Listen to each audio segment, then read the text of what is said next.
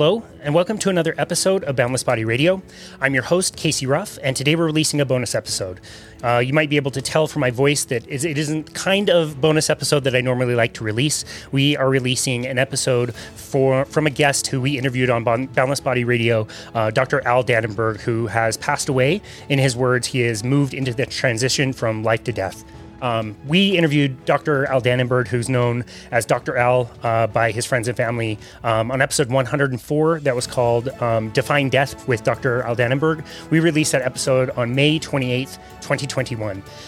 Dr. Al was given a diagnosis of terminal cancer, terminal cancer, excuse me. I've taken this introduction 3 times from emotion, so I'm not going to edit anything out.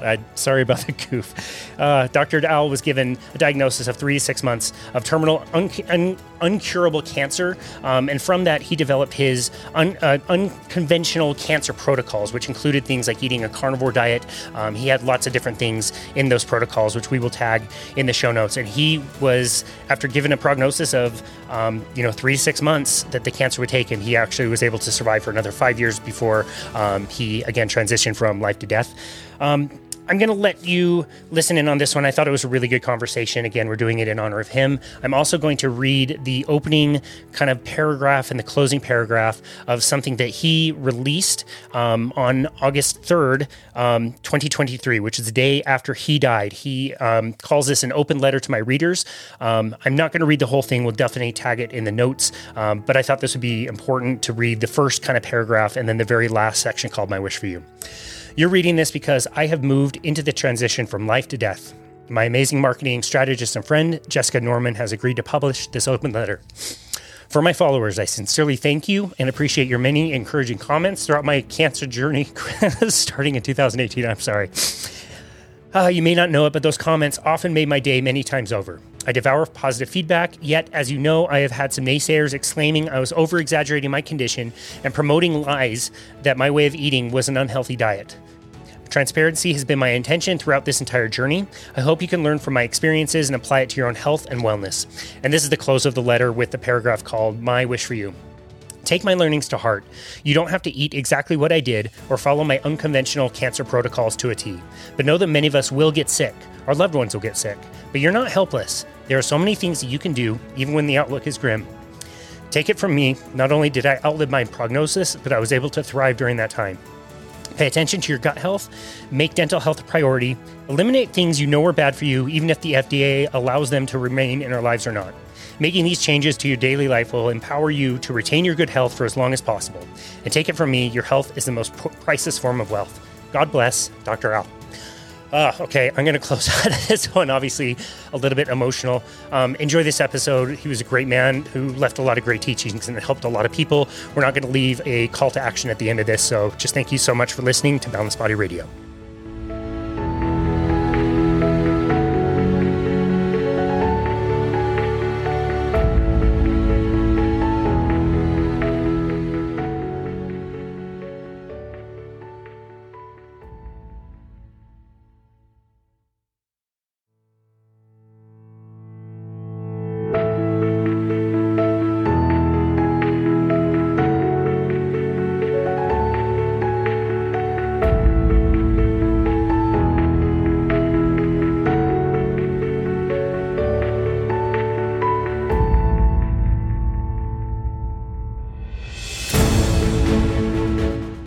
Hello and welcome to another episode of Boundless Body Radio. I'm your host, Casey Ruff, and today we have another amazing guest to introduce to you now. Dr. Al Danenberg is a periodontist, a certified functional medicine practitioner, an ADAPT-trained health professional, and a certified primal health coach. Dr. Al, as he is known by his friends and family, was not supposed to be alive to see 2019. He was diagnosed with terminal cancer and was given 3 to 6 months to live. This led him to create his unconventional cancer protocols, which he believes help keep him alive. Now, he shares his message with anyone who wants to try his methods. He is the author of the book, Crazy Good Living, which he wrote in 2017. He and his wife, Sue, have been married since 1969. Wow, that's so awesome. And are enjoying life in Charleston, South Carolina. You can find Dr. Al at Danenberg.com. Dr. Al Danenberg, what a pleasure and honor it is to host you on our show, Boundless Body Radio. Thanks for coming. Well, thank you for the opportunity. It is a pleasure. Absolutely. We have so many different and interesting things to talk about with you. You have lived a crazy, crazy life. And the only thing that makes me believe that you've actually gone through it is that you are the age that you claim to be, but you don't look at all like you're the age you claim to be. You've got a birthday coming up tomorrow. How old are you going to be? I will be 74. Wow. Yeah. Yeah, it's unbelievable when we look at you and see how healthy and fit you look, how well you've taken care of yourself. That's quite amazing. 74 years old.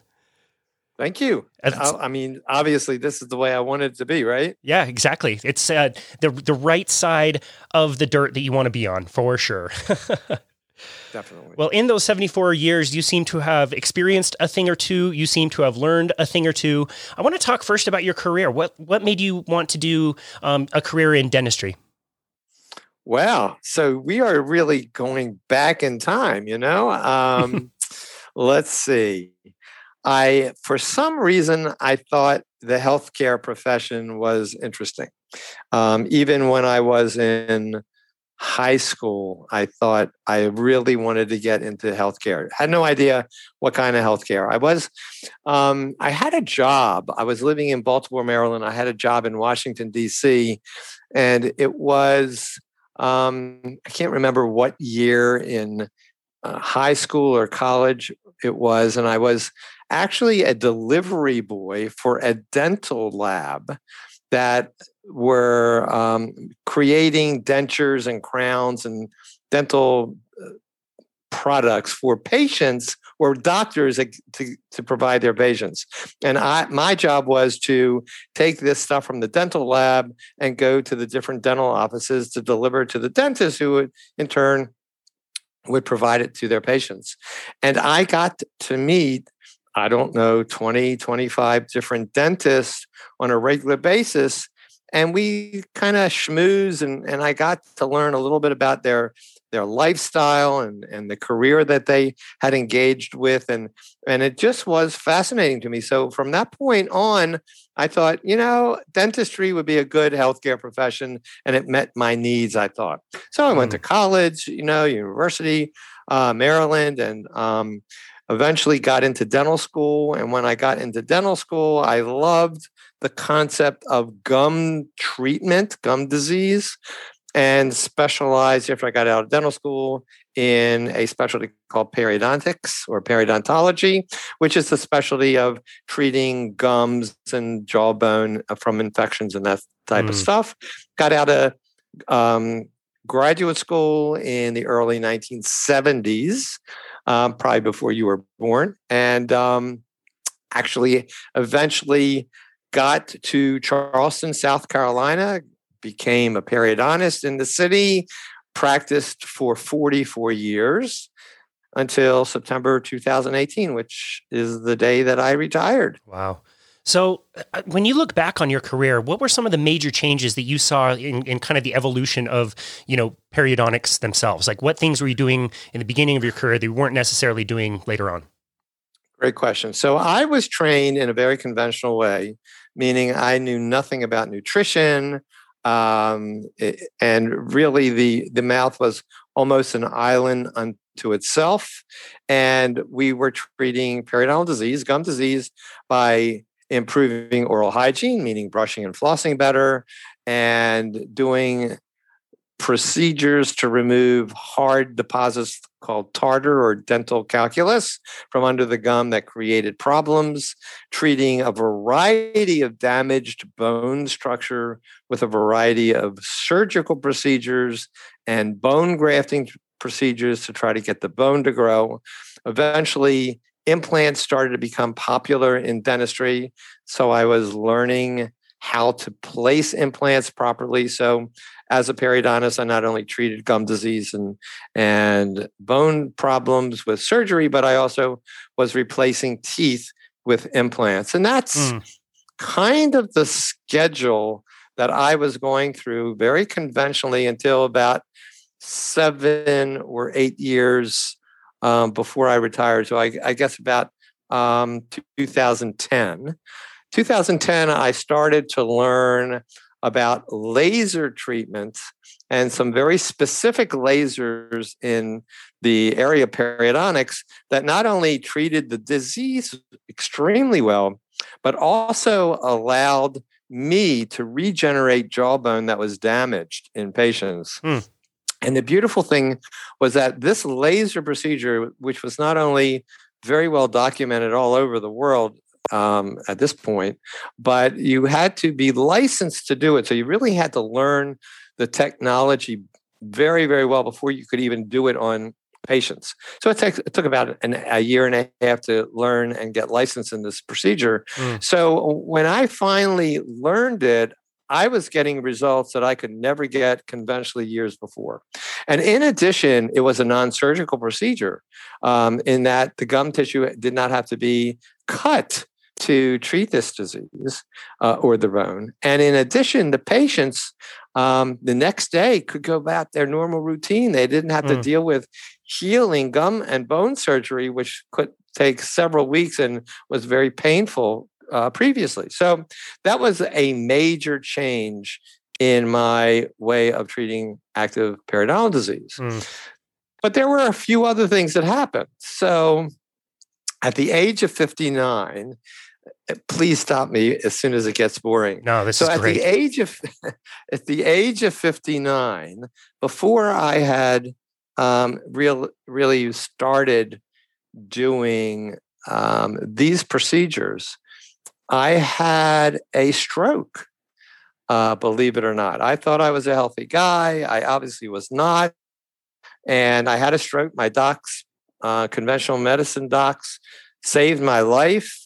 They put me on 7 medicines for the rest of my life. And I was very uncomfortable because I didn't know why I had a stroke. The doctors had no idea. They said, eat a healthier diet, exercise. What did that mean? And then I needed to figure out what was going on in my body. So I went to the organizations that most people might go to, like the American Cancer Society, the American Heart Association, American Diabetic Association, to try to figure out what was wrong with my diet or lifestyle. And they all had similar ideas, and I started to incorporate them. And along the way, I learned the laser procedures and got involved with them, but I was still on 7 medications. I was about 187 pounds, lost a few pounds, but I still was on 7 medications until the age of 66.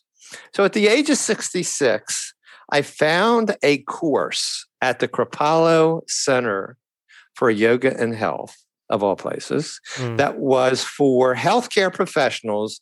And it was going to explain and summarize healthy nutrition. And I thought this was just going to be ideal for me. I was going to really hone in my skills and confirm everything I was doing. And I took the course. Like I said, it's a 5-day course, very intensive, maybe 6 or 7 professors that were giving the course. And during that time, I learned that almost everything I was doing was wrong. And I learned about paleo nutrition and paleo lifestyle. And that blew me away. And I called my wife and I said, look, I have some new ideas I want to incorporate when I get home. And of course, she had some different ideas. But when I got home, we bumped heads a little bit. And she said, okay, I'll give you 30 days. Let's see how it goes. So if you're familiar with a paleo diet, I removed grains and I removed legumes and processed sugars and processed seed and vegetable oils, all from my pantry and all the frozen foods and everything that we had. We had 7 bags of groceries to take to the food bank. Wow. And we basically had no food in the house. So my wife and I went out shopping to start buying organic food. And we learned about how to shop at a farmer's market. And we started to buy pasture-raised animal products. And it was an amazing thing. Wow. So here's the important thing. At the age of 66, I learned this.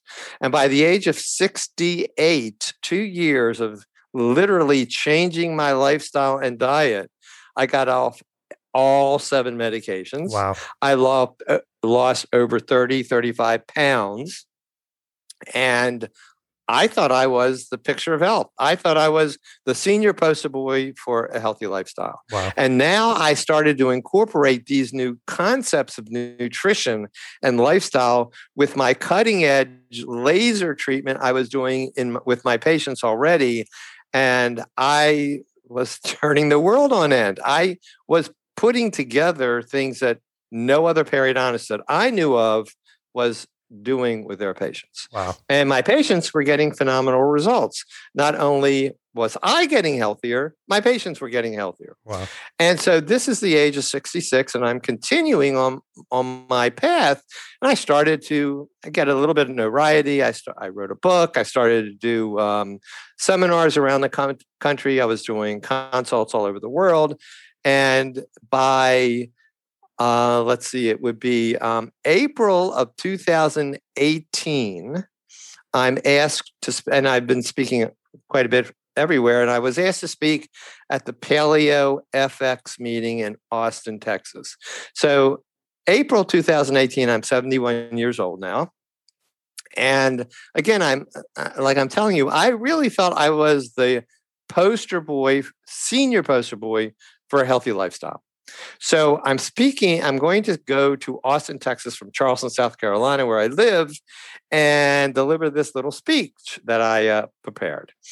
So when I'm traveling from Charleston to Austin, I have to go through Atlanta, big airport. I like to walk the concourses between flights if I have enough time, which I had, and I take my bag, this carry-on bag, on my right shoulder, and I'm walking, and all of a sudden, my right shoulder is really, really sore. Now, I'm a wuss. I really don't like pain, and it's uncomfortable, and it's not going away. I felt maybe I pulled something.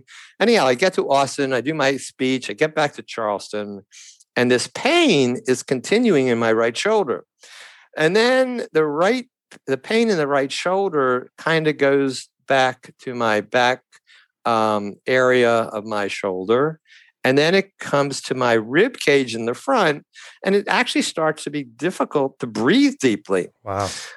Finally, because I'm a little pig-headed, I go to see my physician. So now it is August of 2018, and I'm going to my physician, and he looks at me and he says, yeah, you've got some problems. Of course, we joke a little bit. Why am I there? Because I'm not having a good time. So I tell Bobby, come on, what do we need to do? He said, I don't know really what's going on yet. Let's do some blood tests and take what's called a CRP. A CRP is a C-reactive protein. It's a biomarker to identify inflammation that is going on in your system. It doesn't tell if it's acute or chronic. It doesn't tell where the inflammation is. It just alerts the doctor to understand something's going on. We need to figure it out.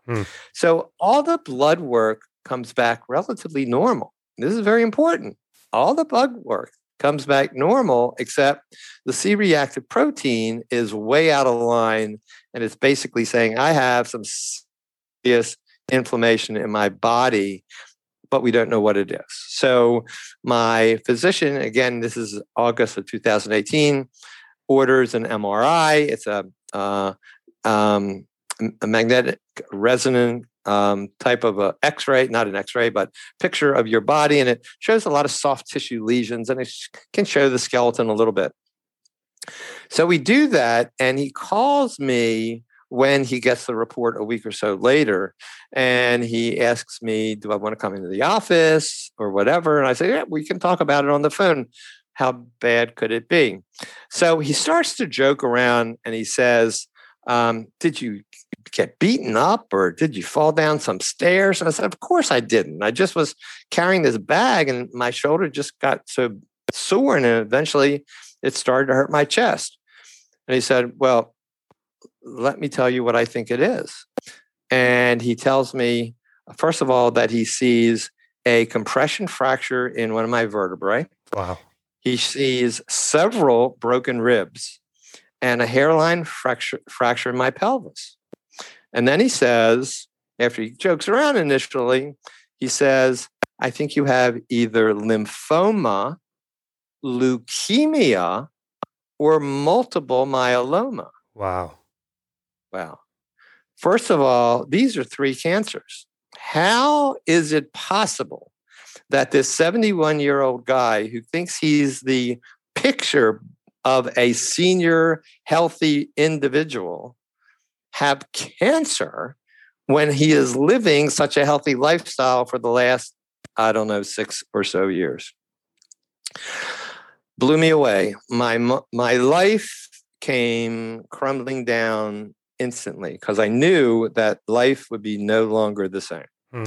So he says, I need to get you to an oncologist. I don't know any oncologists, obviously. He recommends a great person who actually is my oncologist today. And my wife and 2 adult children come to the office. Before that, the oncologist orders quite a number of different types of blood tests. And by the way, I didn't tell you that the MRI also showed a soft tissue mass on the side of my spine, about 2 centimeters wide. So we're getting a biopsy of that also. Wow. So I go into my oncologist's office. And again, my wife and 2 adult children are there. He's a wonderful guy. He shows me all the data that he's collected. And he basically tells me that the disease I have is called IgA kappa, light chain multiple myeloma, with innumerable lytic lesions of my entire skeleton. So what does that mean? It's a bone marrow cancer. It's the cancer of my plasma cells, which are the cells that create antibodies in my body.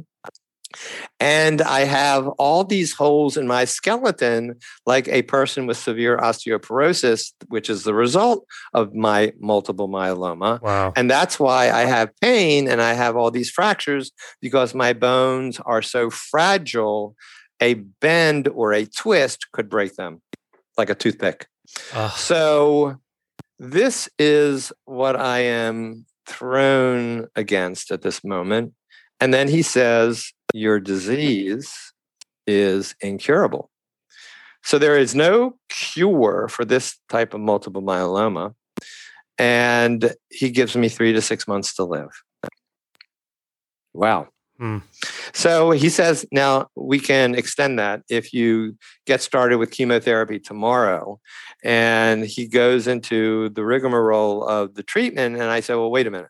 Why would I even consider chemotherapy if my disease is incurable and I'm going to die? Right. He said, well, if you do chemotherapy, you're going to go into remission. And when you're in remission, you're going to be fine until the disease comes back. And when it comes back, we'll have to give you different chemotherapy, more caustic because the original wouldn't work any longer, so that you can go into remission. So I'm saying, of course, I'm thinking these questions very rapidly, and I'm asking him, well, what's going to happen to the quality of my life? It's going, you're going to get more caustic. And he says, well, unfortunately, while you're in treatment, the quality of your life is going to go down. And obviously, we don't have a cure for this disease. So eventually, you will succumb to multiple myeloma. And of course, my next question is, well, how am I going to die? Because I need to know this. And so he tells me most multiple myeloma patients die from either severe anemia and bleeding because the red blood cells are being pushed out because of the malignant plasma cells, or I will die from an infection that can not be treated because my immune system is going to be so shot, my body cannot even heal itself, even with masses of antibiotic therapy, or I will go into kidney failure and die because of that. Wow. Yeah. So, wow. So I believe to make a very quick decision. I'm looking at my wife. She knows my beliefs at this point, and I say, I reject chemotherapy. Why would I put myself through caustic, archaic therapies like chemotherapy to destroy my entire immune system and then hope it's going to get rebuilt and still have a decrease in my quality of life, and eventually I'm going to die from this disease anyhow? Wow. The only thing that meant anything to me was quality of life. And I felt great except for the pain. Now, the pain was basically because of the broken ribs piercing my lungs as I was trying to take deep breaths. So I did have some radiation treatment on my sternum to stop the pain, but it didn't treat the disease, but it stopped the pain. I had no problem with that. I accepted that. I rejected chemotherapy and immediately, and he was on my side, by the way, and he's still on my side. And I began, as I told him I was going to do, to research alternative types of therapy that made sense to me to see if I can maintain a quality of life. Longevity meant nothing to me. So if I died in 6 months, that's okay as long as I felt good. I didn't want to live 10 years like I see other cancer patients, some cancer patients living, and they just look miserable and miserable and miserable, and then they die. Totally. I'm not interested in that. Totally. No, I had a front row seat to that. My mom was diagnosed with breast cancer in the late 90s. So we changed our diet, definitely started eating healthier, lots of whole grains, lots of fruits, anything that was low fat was totally fine. And for 7.5 years, she was getting radiated and chemotherapy on and off and on and off and on and off. And of course, the diet was not going to support that. And there was one point I remember they were giving her, you're talking about pain, they were giving her like the strongest Oxycontins you can get. And they would tell her like, well, if you need like immediate pain relief, make sure you chew these. Like that cannot be good for you. It's terrible. Well, first of all, sadly enough, the cancer docs, my oncologists included, never discussed the potential side effects of therapy. The side effects can be more uncomfortable than cancer. Constipation because of narcotics. If you've ever been constipated, really constipated, it is painful.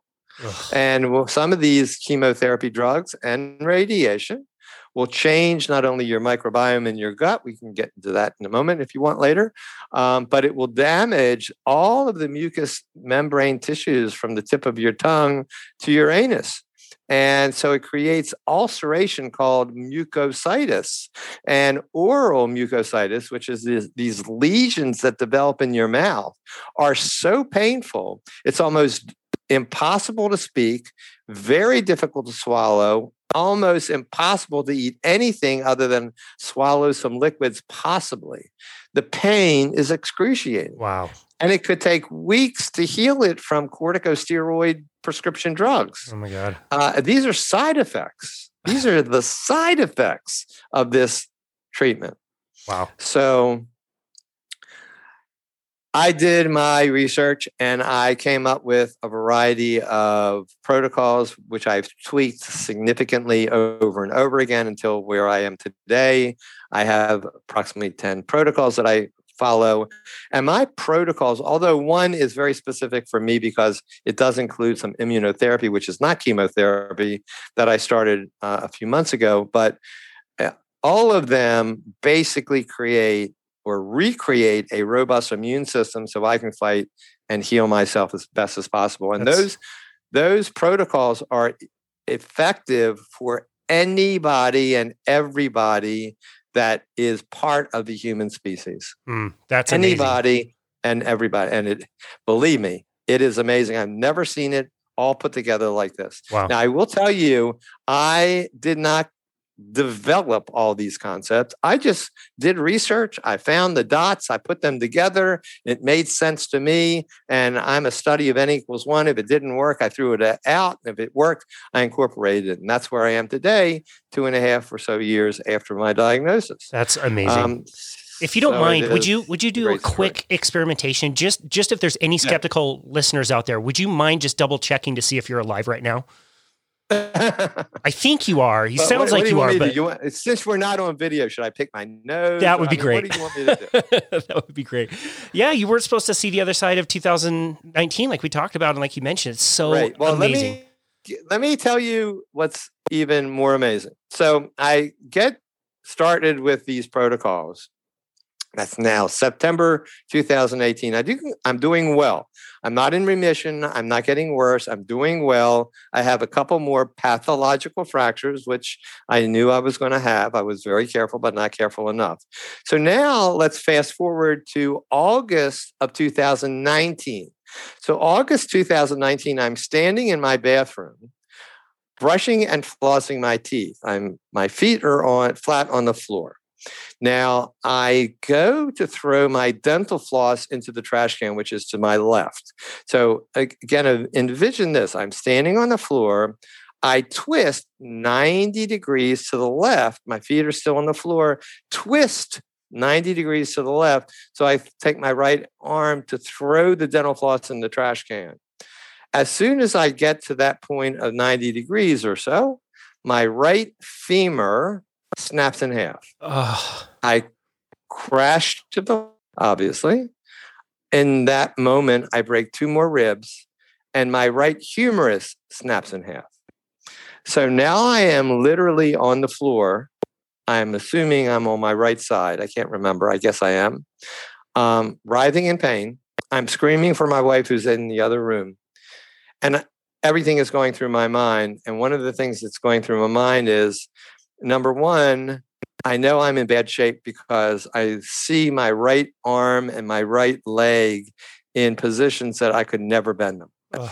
And I know that my oncologist gave me 3 to 6 months to live. It's been now a year, so I've outlived my prognosis. And I also know, unfortunately, from people and patients that I've known in the past, if they've ever had a fractured hip, they tend to really go down medically die very soon. They're done. Yeah. Yeah. So the right side of my body, I think, is really in terrible shape because of these fractures. I know my bone, I know my plasma cell malignancy, and I'm ready to die. And I really want to die because I can never imagine myself having any quality of life from that point on because of all these fractures. So my wife eventually gets into the room. She's screaming and crying and everything that you can imagine emotionally is happening. She calls EMS. They come. They eventually get me out, me on a stretcher, take me to the hospital. My right femur is ready because it's snapped in half. It's very like a chicken bone, very sharp. I'm assuming it's ready to perforate the femoral artery. I would have bled to death. So they fixed that. My right humerus, they don't fix because I reject anything else. And of course, they don't do anything for the ribs. And they send me to a hospice hospital to die. So this is the end of August 2019. I'm in a hospice hospital to die. I am catheterized. I am on heavy narcotics and other meds, literally bedridden, can't really move myself. And there is now, this is the first week of September 2019, there is a hurricane threatening to come to Charleston. It's called Hurricane Dorian. And it's only moving at a mile an hour, but it has 187 mile an hour winds. And it is predicted to strike around the hospital area. Wow. So the hospital is ordered to evacuate all their patients. They don't know where to send me. My wife's a nurse. She arranges for a hospital bed. They send me to my home. The hurricane comes through. I'm at home. I'm still in hospice now. I'm at home in hospice, still catheterized and everything else. And my wife, who is an amazing woman, really knocks me upside the head emotionally, psychologically, with some tough love. And she says, look, you are not a victim. You are a survivor. You've done this cancer protocols. Up until this point, it worked well for you. Let's get you back on the cancer protocols. Let me get a physical therapist in the house. Let's see what we can do. So she does that. She's very insistent. She's big-headed like me. And so this physical therapist is amazing. He works with me. He gets me to sit up in bed. Eventually, the catheter comes out. And by the way, this catheter was in my body for 30 days. I don't know if you've ever had a catheter, but it's awful. Wow. And then I start to walk or get up on a walker. And eventually I'm walking a little bit in the house. And I start to rally. I revoke hospice. And I do so well the next month, which is October, I go to my oncologist. I get into a car, go to my oncologist, and he's amazed that I'm still alive. So he then suggests an immunotherapy drug that just came out from the FDA, very specifically for my type of malignancy in my plasma cells. It's not chemotherapy. It supports my immune system. And I get started on that. And then fast forward to May of 2020, he wants to see how my cancer cells are doing, and he wants to get what's called a CT scan, a PET CT scan. So a PET scan actually is a type of X-ray from the tip of your head to the tip of your toes that looks for cancer cells. They inject you with a radioactive glucose solution, and cancer cells love glucose, so the glucose gets eaten up cells and it glows on the X-ray and they can see where the cancer cells are. So I had one in the beginning when I was diagnosed. I had one the year before, all of which showed lots of cancer cells. So now, May 2020, I have my third one. And when the report comes back to my oncologist, he calls me and he says, make sure your wife is on speakerphone, and he reads the radiology report. And the radiology report says, no active cancer cells visible in your entire skeleton. That is amazing. Yeah, that's amazing. So I kind of levitate. My wife is screaming and crying at the same time. But by the time I come back to Earth, I realize that a PET scan only shows moderate to advanced stages of cancer, so it doesn't show very small cells that are floating around. So I am not in remission. I do not have a cure for cancer, but I do have a method to create a quite significant, robust immune system. And believe me, when I tell you, I am thriving today. That is amazing. So that's my story. That's such an incredible story. I was just absolutely not looking forward to hearing that story again. I've heard it probably 10 times in the last, few days doing research for this. Like that, what a horrible, I'm sorry about it. Horrible thing to have happen. But what an amazing recovery, and what an amazing thing to share with everybody out there. I'm so glad you mentioned the glucose. And just for the listener, it makes so much sense that the solution would have to be glucose because cancer feeds off of glucose. So that right there should tell you something. We interviewed Dr. Tom Seyfried, who has done an amazing amount of research. He's just so great. And he talks a lot about removing cancer, but also dealing with glutamine, which we're still trying to have. Right. Yeah, we're trying to figure out a way to do that. But can somebody get really good results just by reducing the amount of glucose in their diet? Well, first of all, any one thing is not going to do it. And so glucose is a preferable food for cancer, but it also uses glutamine. And you can't get rid of glutamine because it's a very critical amino acid for the immune system and all kinds of activities in your body. If you decreased glutamine, you would have some significant problems. So I don't believe that that's the way to go. And Dr. Seyfried also will tell you that cancer is a disease of metabolic dysfunction as well as mitochondrial dysfunction. So if you can deal with the mitochondria and the metabolism, then you may get a handle on your cancer, which are two of my very critical protocols that I work with in my unconventional cancer protocol. So I don't believe that glucose is the only way to go. And I will tell you this anecdotal piece of information, but I guess it's true with all cancer clinics or the majority of conventional cancer clinics. I go to a very sophisticated cancer clinic here, and I do go into an infusion area where I get my immunotherapy once a month. And there are patients in there getting chemotherapy as well as the kind of stuff that I get. And so many times the nurses in the cancer clinic, just listen to this, are serving these patients chocolate chip cookies and soda. No.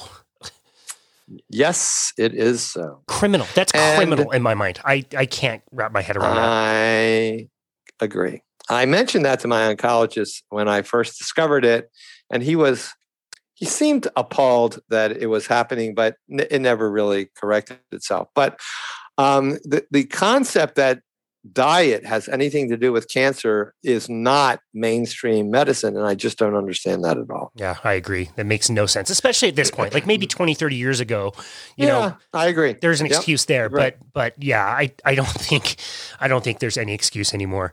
I'm so glad you mentioned that you need the whole plan to be able to make it work. It's not just one thing. If you could choose maybe 2 or 3 of the top lifestyle changes that somebody could make from your unconventional cancer protocols, I'd love to hear about them. Yes. So I evolved with my diet. Originally, I was on a paleo diet, like I told you, when I went to the Kripalu Center for Yoga and Health, and I lived with a paleo diet very successfully. By the way, just remind me, I want to tell you why I think I have cancer, because I think I've gotten to the roots of it. But so the paleo diet was great, but when I was diagnosed in September 2018, I realized that I needed to be a little more strict. And I went to what's called an autoimmune paleo diet, where you eliminate certain things that affect the immune system in a negative way, especially nightshades. A few things, certainly milk was not good for the diet. So I eliminated those, and I was on this paleo autoimmune diet. But along the way, again, I'm very geeky, so I'm always looking into different things that make sense to me. And I started to learn about a carnivore diet, an animal-based diet, removing plants from my entire diet. And one of the biggest areas in the world that utilizes this concept to phenomenal success is a medical clinic in Budapest, Hungary, called the Paleomedicina Clinic. That's right. And this clinic has been around for 10 years or so. They have treated over 5,000 patients. They basically treat severe chronic diseases and all kinds of types of cancer. They do great work. And they put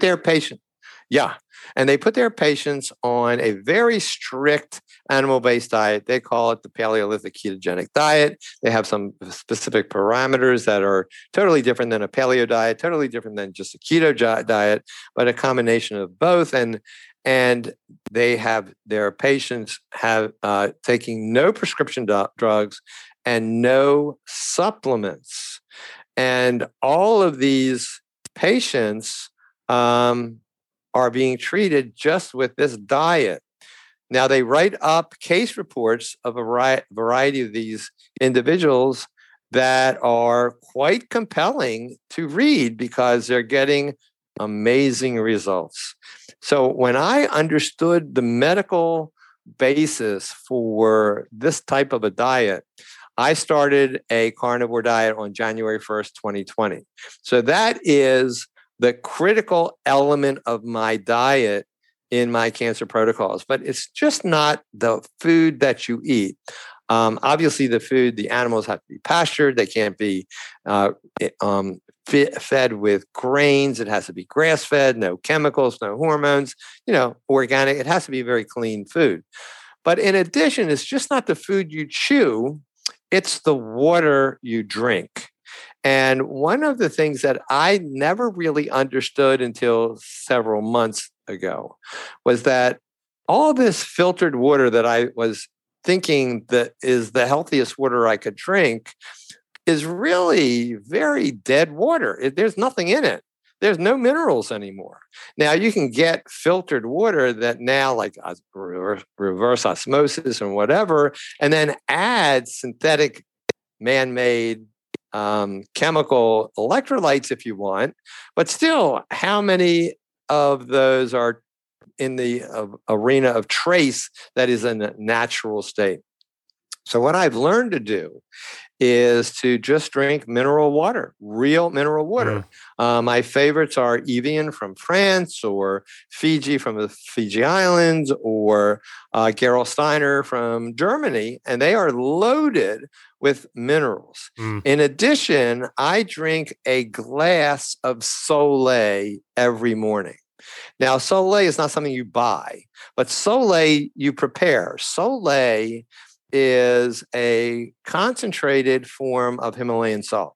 So if you're familiar with Himalayan salt, from the Himalayan mountains. These salt crystals are from prehistoric evaporated oceans, and these salt crystals have been assayed, and they have about 84 trace minerals. You can take these crystals, not the granulated salt, but like rocks of salt, like 2-inch rocks of this Himalayan salt, put it in a mason jar, fill it halfway in a mason jar, then fill the rest of it with pure, unfiltered, unprocessed spring water. And fill it to the top and let it sit for 24 hours. The salt solution, the 84 trace minerals, will dissolve in the water up into the point where it can't dissolve anymore. And that's called a super saturated liquid. And that's called Sole, S-O-L-E. That sounds amazing. You take a teaspoon. It is. I can prove it to you in a moment.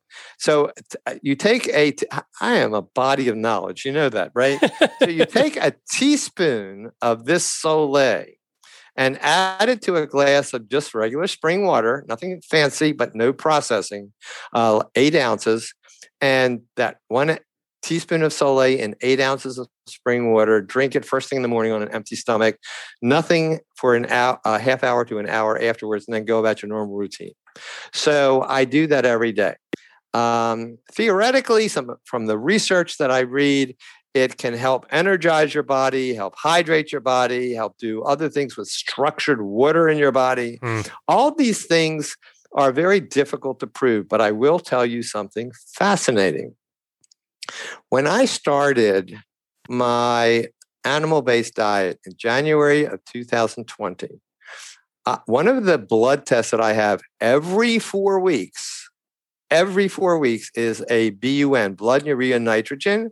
It identifies kidney function and a few other things, but it also, if you're eating a tremendous amount of excess protein, it can be a high level. If you're dehydrated or you have diarrhea or you're vomiting, it could go high. Well, from the day I was starting my animal-based diet, my BUN started to go high normal and significantly above normal all the time. My oncologist was constantly telling me I had to hydrate better because my kidneys were functioning quite normally. And I was telling him I was drinking so much water, I couldn't improve it. So when I learned about Sole maybe 5 months ago, I started drinking Sole. Amazing. And the only thing that is different is the Sole, 8 ounces of the Sole in the morning.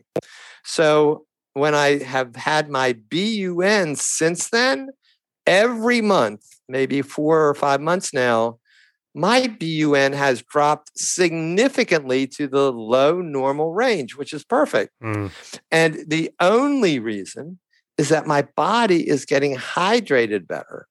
And the energetic vibration of this water, because of the electrolyte chemistry and frequencies that are potentially there, I believe has made a huge difference. That's amazing. We'll definitely have to link to that in the show notes. I don't think people really understand how important the quality of water is. I was fortunate enough to learn about this from a podcast that was done maybe like 4 or 5 years ago.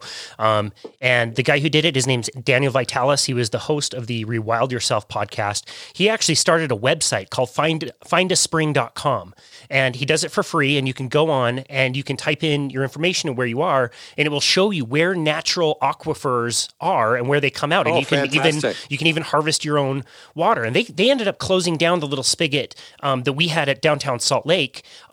I didn't think they wanted people gathering like during the pandemic, but we used to always harvest our water from there. And it is amazing the difference between what most people think is water and actually true mineral water. It is viscous. It's like thick. It's so good and enriching. And yeah, I would absolutely say you can feel a total difference on the amount of water that you can absorb versus, normal water, dead water. I'm so glad you used that term. I do strongly believe in a difference in the vibrational characteristics of different water. So I'm so glad you brought that up.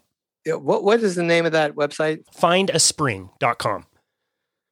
Findaspring.com. Yep. Okay, I'm going to check it out. Yeah, we'll link to that in the show notes as well.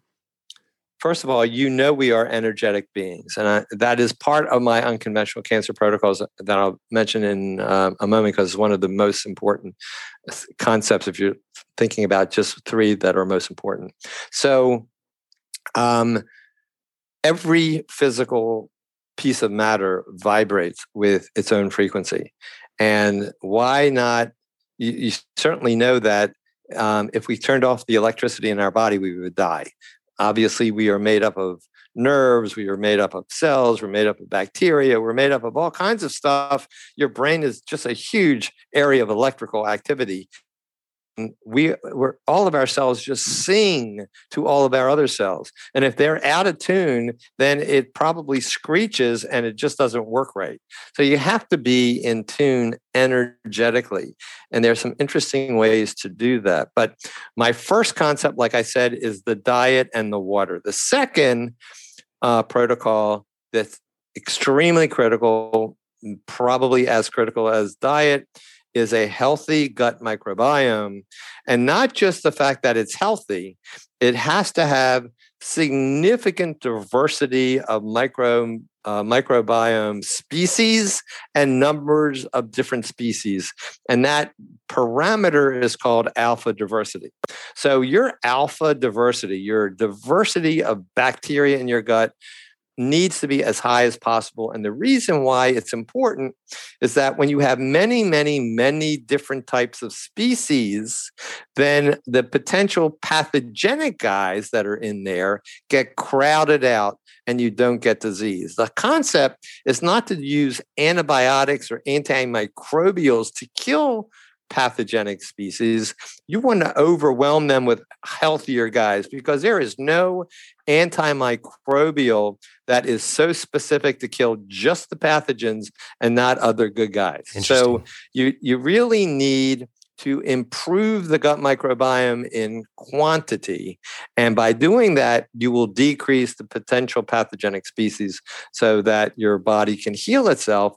And this enhances, again, your immune system. Gotcha. So I have a question around that. Honest question. Sure. Like, I think a lot of people get confused when we talk about diversity in the microbiome. Can you have a very diverse microbiome when you're not having a vast, diverse difference of food? You're eating basically the same thing? Well, definitely food will change the microbiome. And there was a study that was published a couple years back that showed clearly that if you're on a plant-based diet, your microbiome has a certain signature. And if you change to an animal-based diet, in 24 hours, that signature changes completely. Wow. And then if you change back to a plant-based diet, then it reverses itself to a different type of microbiome. So your food has a tremendous amount to do with the kind of species that are living there. But if you're eating foods that have what would be called anti-nutrients, chemicals that are damaging the gut microbiome or the layer of the gut, then you will damage the healthier species and get an overgrowth of pathogenic bacteria. And all of this is called dysbiosis. And when you get dysbiosis in the gut, you also create lesions or holes in the gut lining, which is called a leaky gut. And that lining is only one cell layer thick. So when you have these little holes start to form, toxic elements that should stay in the gut until they get out from the other end can leak into your bloodstream, create inflammation. And that inflammation can go to all organ systems and create chronic disease, as well as periodontal disease, as well as cancer. Wow. So all of this is so intricately and intimately related. Our body is such a phenomenal machine. We have no idea the complexity of this body. And to think that we have such brilliance that we can say, take this pill and you're going to be better, or take this whatever and it's going to give you a healthy microbiome.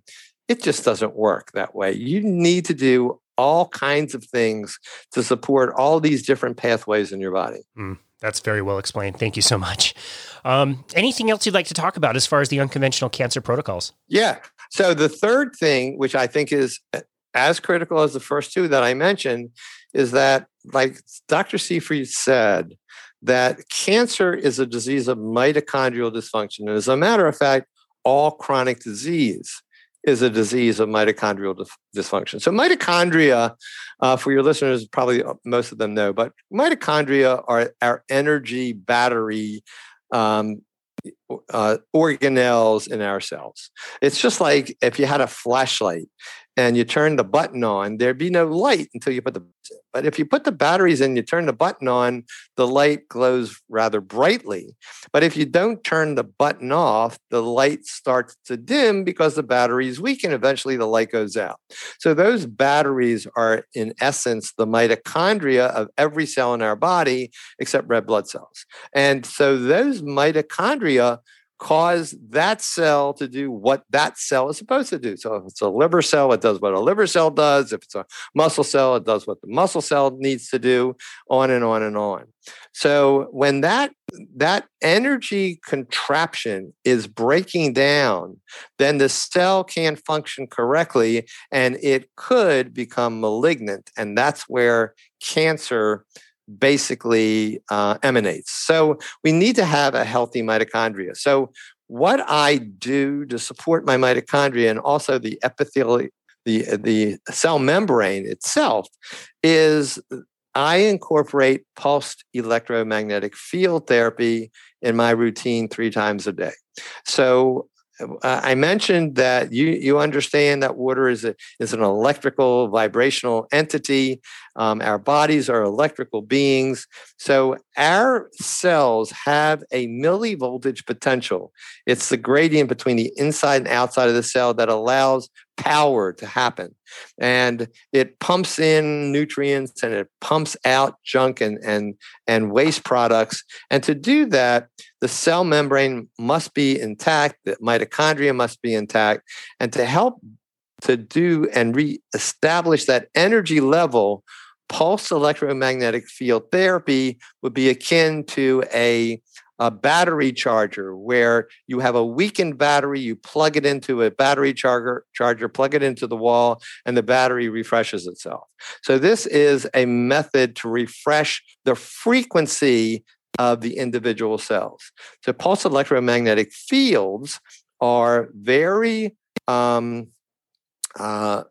small frequency, low frequency waves, generally from 0 hertz to about 10,000 hertz, but hundreds, maybe thousands of different frequencies that are blended together, almost like a wave pattern of a symphonic orchestra. And these waves actually are generated by this machine that is very pure, no spikes of voltage or anything. It's very clean, very pure, and it filters through your body, enhancing individual cells based on the different frequencies that it's generating. And I have had quite significant success using this with certain, you have to set up the right vibrational protocols, but I do this 3 times a day to help my body heal. That's amazing. Wow. It's just so amazing. And it's cool to have all of these different things that we can use as tools. Maybe one of these is not sufficient enough, to let's say, make cancer go into remission, but all of these are options that people can learn about and they can try them and see if they work or not. I'm so grateful that you're doing this work and you're sharing this with people. One of the places that you share so much information is on your website. And, yes. On your website, I see there's a link where we can get your book, Crazy Good Living. I see that we can also sign up for the Better Belly Blueprint, which is awesome. And you also are a prolific writer on your blog. And your blog is super interesting because one article will be called, Carnivores by Nature, and you'll talk about the diet. And then another one will be a recipe for some delicious looking food, especially the seafood, whatever seafood you posted recently. Man, just looked so amazing. But you also don't limit yourself to what you talk about. And you've talked a lot about spirituality and what that has meant to you. What the video interview with God that you posted was super powerful. I can definitely tell just from that video that most of that was shot in Utah. At least 70% of that was Utah. I know that for sure. And you have a really difficult article to read called Permission to Die, when you thought literally that that was the end and you were going to die. I saw that you and I have both come across a similar book that I really love. And I don't talk about this very often, but there's a book called The Journey of Souls and another book called Destiny of Souls. And I don't like to attach myself to any particular belief system, but reading that book, it makes me want to believe it. I really want to trust in it. And it's this idea that we're all traveling through multiple lives and we interact with people. We might have a few special people that come and go in our lives, but we're all here to learn and grow and help each other through their own karma. Can you talk a little bit about that and the importance of having spirituality for you in your life? Wow. Yes. This is so exciting because I don't talk about it very much. You have to, this is not a subject that gets asked of me very much. And it's not a subject that a lot of people can wrap their heads around because it goes against some of their religious beliefs. I get that. It's okay. Let me tell you how all this began. Do you want to hear? Because I have to go back to 1989. Yes, absolutely. No, you should have seen me when I saw the title of that book and that blog. My jaw dropped to the ground. Not many people know about this stuff. Yeah. So I will just preface this to tell you it's all true. Okay. It's all true. So how do I know? Okay. Give me a chance. So, in 1989, I got a bug up my ass, and I decided I was going to write a newsletter that was going to go out to every periodontist in the country. It's called The Personal Report. It was on the practice of periodontics. It was a free newsletter to all periodontists in the country, about 5,000 or so at that time.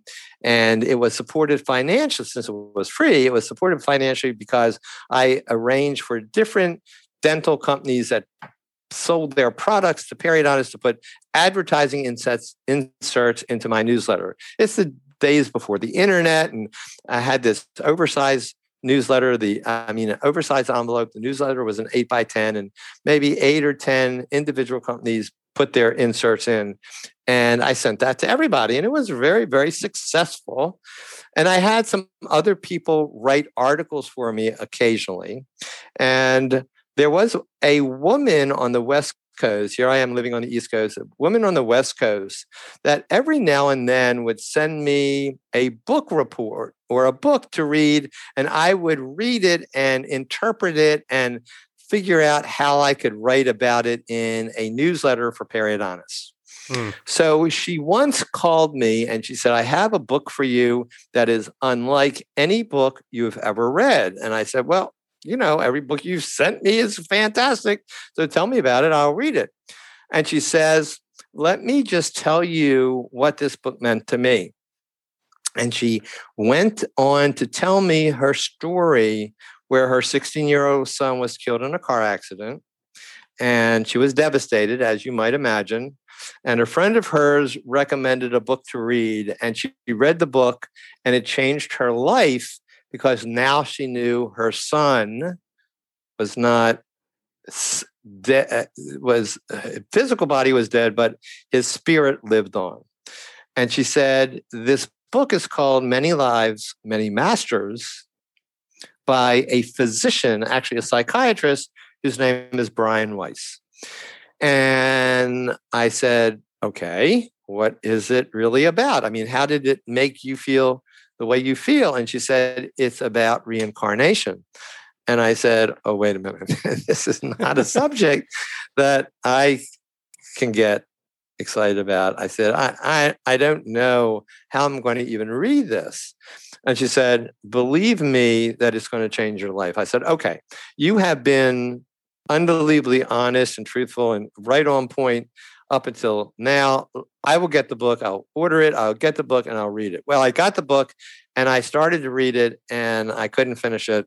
And I read it all night long. And it described reincarnation, and it made it such a believable topic from a believable author. Dr. Weiss, not only is a psychiatrist, he was head of the Department of Psychiatry, I think in Miami or something like that, or someplace in New York, wherever it was. And he had credentials like up the gazoo. So when I read this and it impressed me, I'm thinking, oh my God, this is mind-blowing. So I started to do some research in the soul. I had no interest in religion, although I was born in a religion, but I was not a practicing religious person. And so I divorced all of these concepts from religion to just the soul and the spirit. And I started to believe in this concept. And I found a place called the Monroe Institute in Faber, Virginia, where the originator, Robert Monroe, was a radio personality in his day. And he actually experienced and wrote about the first person that coined the term an out-of-body experience. And he wrote about it extensively, and he funded a philanthropic type of organization called the Monroe Institute, where they did research on not extrasensory perception, but states of consciousness and out-of-body experiences. But an individual could take a 5-day course at the Monroe Institute. They limited the groups only to like 15 people once a week, and you could experience the concepts of how to get into a state of altered consciousness, so maybe you could actually get into a state of an out-of-body experience. So that you do that by literally laying in a bed in this facility, where they use headphones and sounds that are different on the right and left sides or hemispheres of the brain that trick your brain into going into a state of transcendental meditation. So you can get into a state of transcendental meditation within minutes, whereas it would take years to study how to do that. And I did it twice in a course of maybe 4 or 5 years, and I experienced some amazing things. But here's one thing that I want to tell you about, because this is relevant to now. When I was at the Monroe Institute, there are many, many people that have many, many psychic abilities that are there. And this psychic was walking with me and talked to me and explained to me how I could envision certain things and open doors to get into some of my deepest memories from lives gone by. And we did a kind of a guided imagery session together. And when she walked and worked with me mentally, visually, I had to walk up a mountain, as I remember it. And there was this huge wooden door that I had to unlock. And it was really going to be, when I opened it, it would actually open into a lot of history of who I was at different lives or what was going to happen in the future. And I couldn't open the door. I just could not open the door. And she said, well, don't worry about it. You have a block, but the block is because things are going to happen in the future that you are not supposed to know about yet. Okay, I accepted that. And then the Monroe Institute was over. It was great. Years after that, I started to investigate more, and I learned about Michael Newton. And I learned about and read all of his books, but the two most exciting books, Journey of Souls and Destiny of Souls, I read. And basically, as you know, and your readers need to read these books, it talks about not just going into a past life where you actually lived another life before your reincarnation today. It goes into stages between a life and your spirit world before you get reborn or reincarnated in another physical body. And that's the beautiful things about these two books, because Michael Newton was a professional hypnotherapist, not a medical doctor, but a hypnotherapist, treated patients by getting them into hypnotherapy. And he learned of the hundreds and hundreds of cases that he worked with that he could take a person into a past life experience and then guide them into the next life cycle where they were in their soul between lives. And the beautiful thing is that hundreds and hundreds of people that he interviewed from all walks of life, all corners of the world, all types of religions, including atheists, when they were put into this hypnotic state, their recollection of the spirit world was almost identical to everyone else's. Crazy and consistent. That's what, crazy consistent.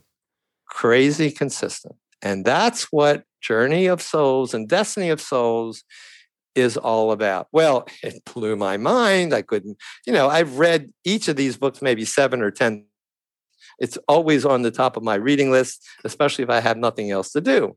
So Michael Newton was my newest knowledge-based spiritual awakening.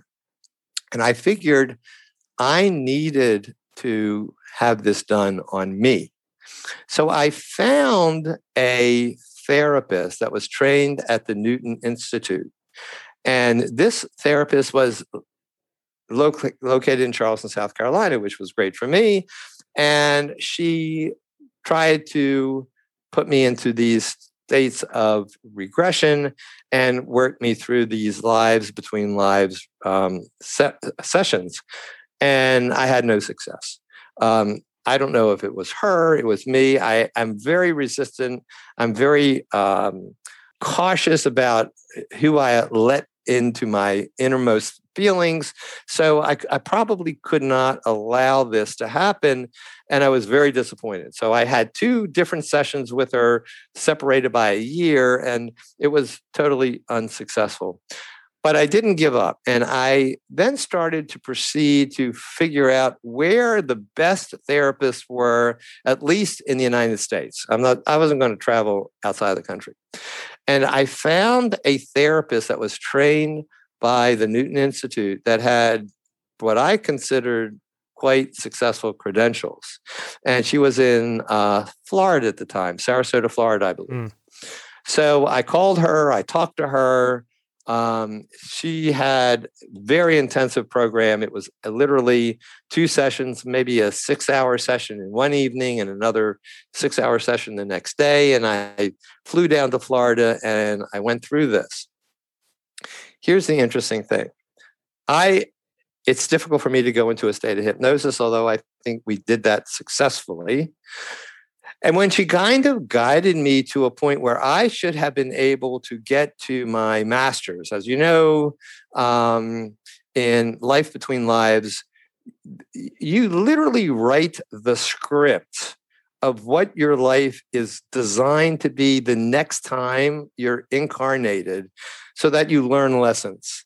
And there's no hell, by the way. We are all here to learn lessons. So we are good people, and sometimes we're bad people. We are women, we are men. We have disabilities, we have wealth. We have all kinds of things in all these different lives to literally make us as rounded as a human can be as we evolve and progress up this huge ladder to whatever the ultimate power might be.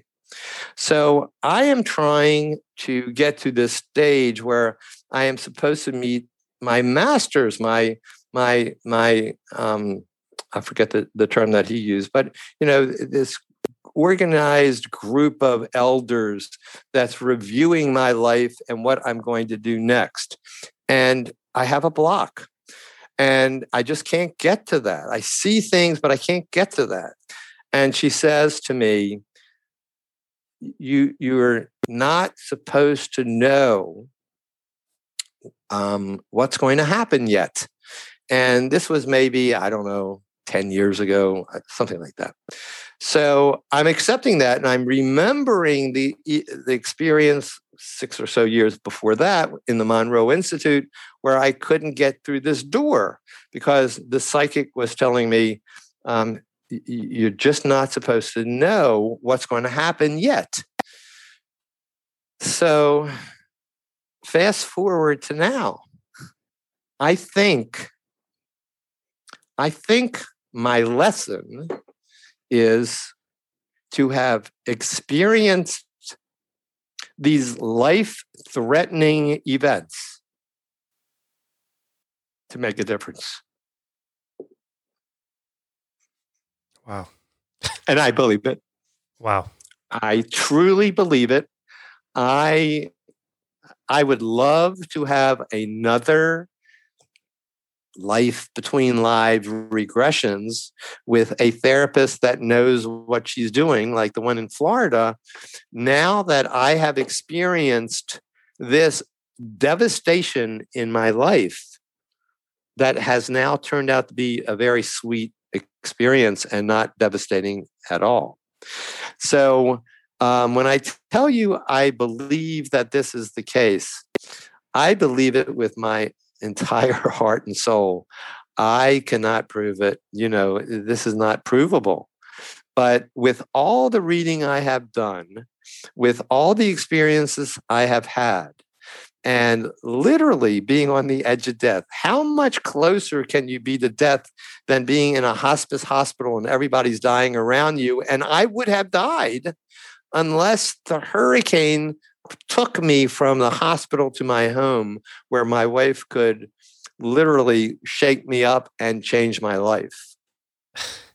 So I believe my purpose, and I'm not obviously going to live forever, but my purpose was to get through this huge block, which is cancer. How could I have understood cancer if I knew about it in the Monroe Institute, or if I knew about it when I was having regressions? Then I wouldn't have experienced the knowledge and learning that I was supposed to have. Wow.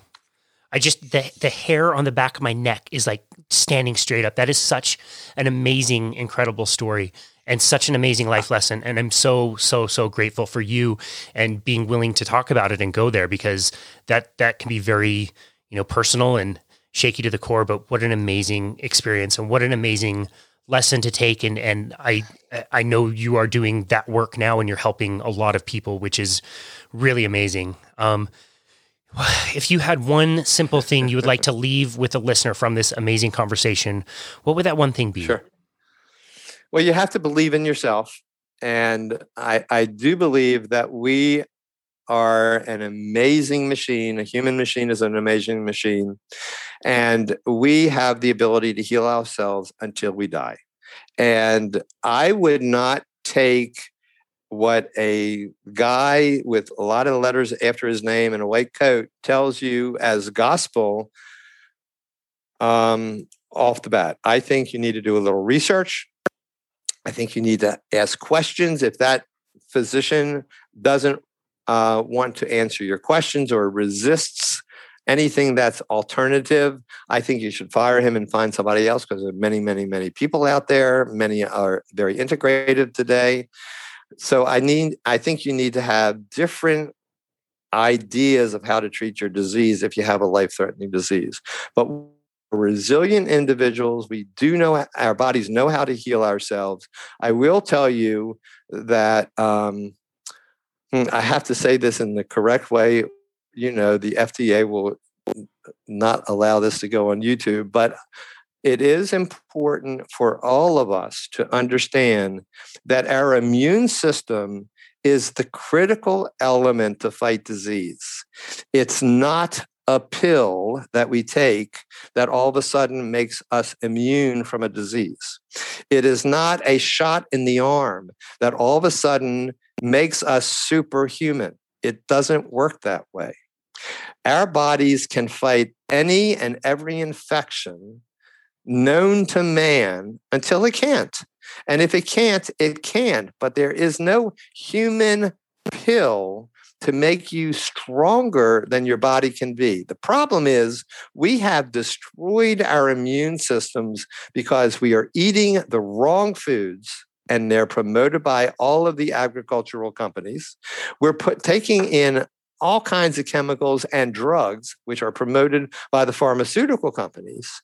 And we are inundated with chemicals and dirty electromagnetic fields and emotional stress and over exercising, creating oxidative stress and staying awake all kinds of hours of the night with problems with circadian rhythm. And all of these factors affect our biology. Every cell in our body communicates with every other cell. And if you give your body everything it needs and just remove everything that's possible that you can remove that it doesn't need, then you can do the most for yourself. And that's my recommendation. That is absolutely an amazing way to end an amazing conversation. This has been one of my favorites. Such an honor to talk to you and learn from you. And it's so amazing that you're living your life's calling and you're sharing with other people. Where would you like us to send people that want to connect with you, that want to find your work? And what are some things that you're really excited about sharing with them? So what I would like people to do is to get to me by my website, drdanenberg.com, drdanenberg.com. There is a contact button where people can put in an email message and it comes directly to my email. I answer all my personal emails by myself. I have written 2 mini ebooks that are downloadable on Amazon. Better Belly Blueprint, which is my concept of an animal-based / plant type of diet, and also Is Your Gut Killing You, that talks in detail about what's going on with diet and our environment and the effects of our gut microbiome on our oral health, as well as all of our other organs. And I do some virtual coaching. I do a consultation for an hour and a half. I get information from the individual that they send me online, and we have a very detailed conversation about concerns, dental, cancer, gut, other issues. That's about an hour and a half, like I said. And then I do a 12-week coaching program on balanced metabolic flexibility, where I help individuals get their other factors in line, like I've talked about my protocols, as well as creating what's called metabolic flexibility and a really robust immune system. That sounds amazing. We will definitely link to that in the show notes. I would highly encourage the listener to go take advantage of those materials because they are immense and wonderful. Dr. Al Danenberg, thank you so much. We're so grateful for you and for your time, and it's been an honor to have you here on our show. It's been fun. Thanks, Casey. Absolutely. And this has been another episode of Boundless Body Radio.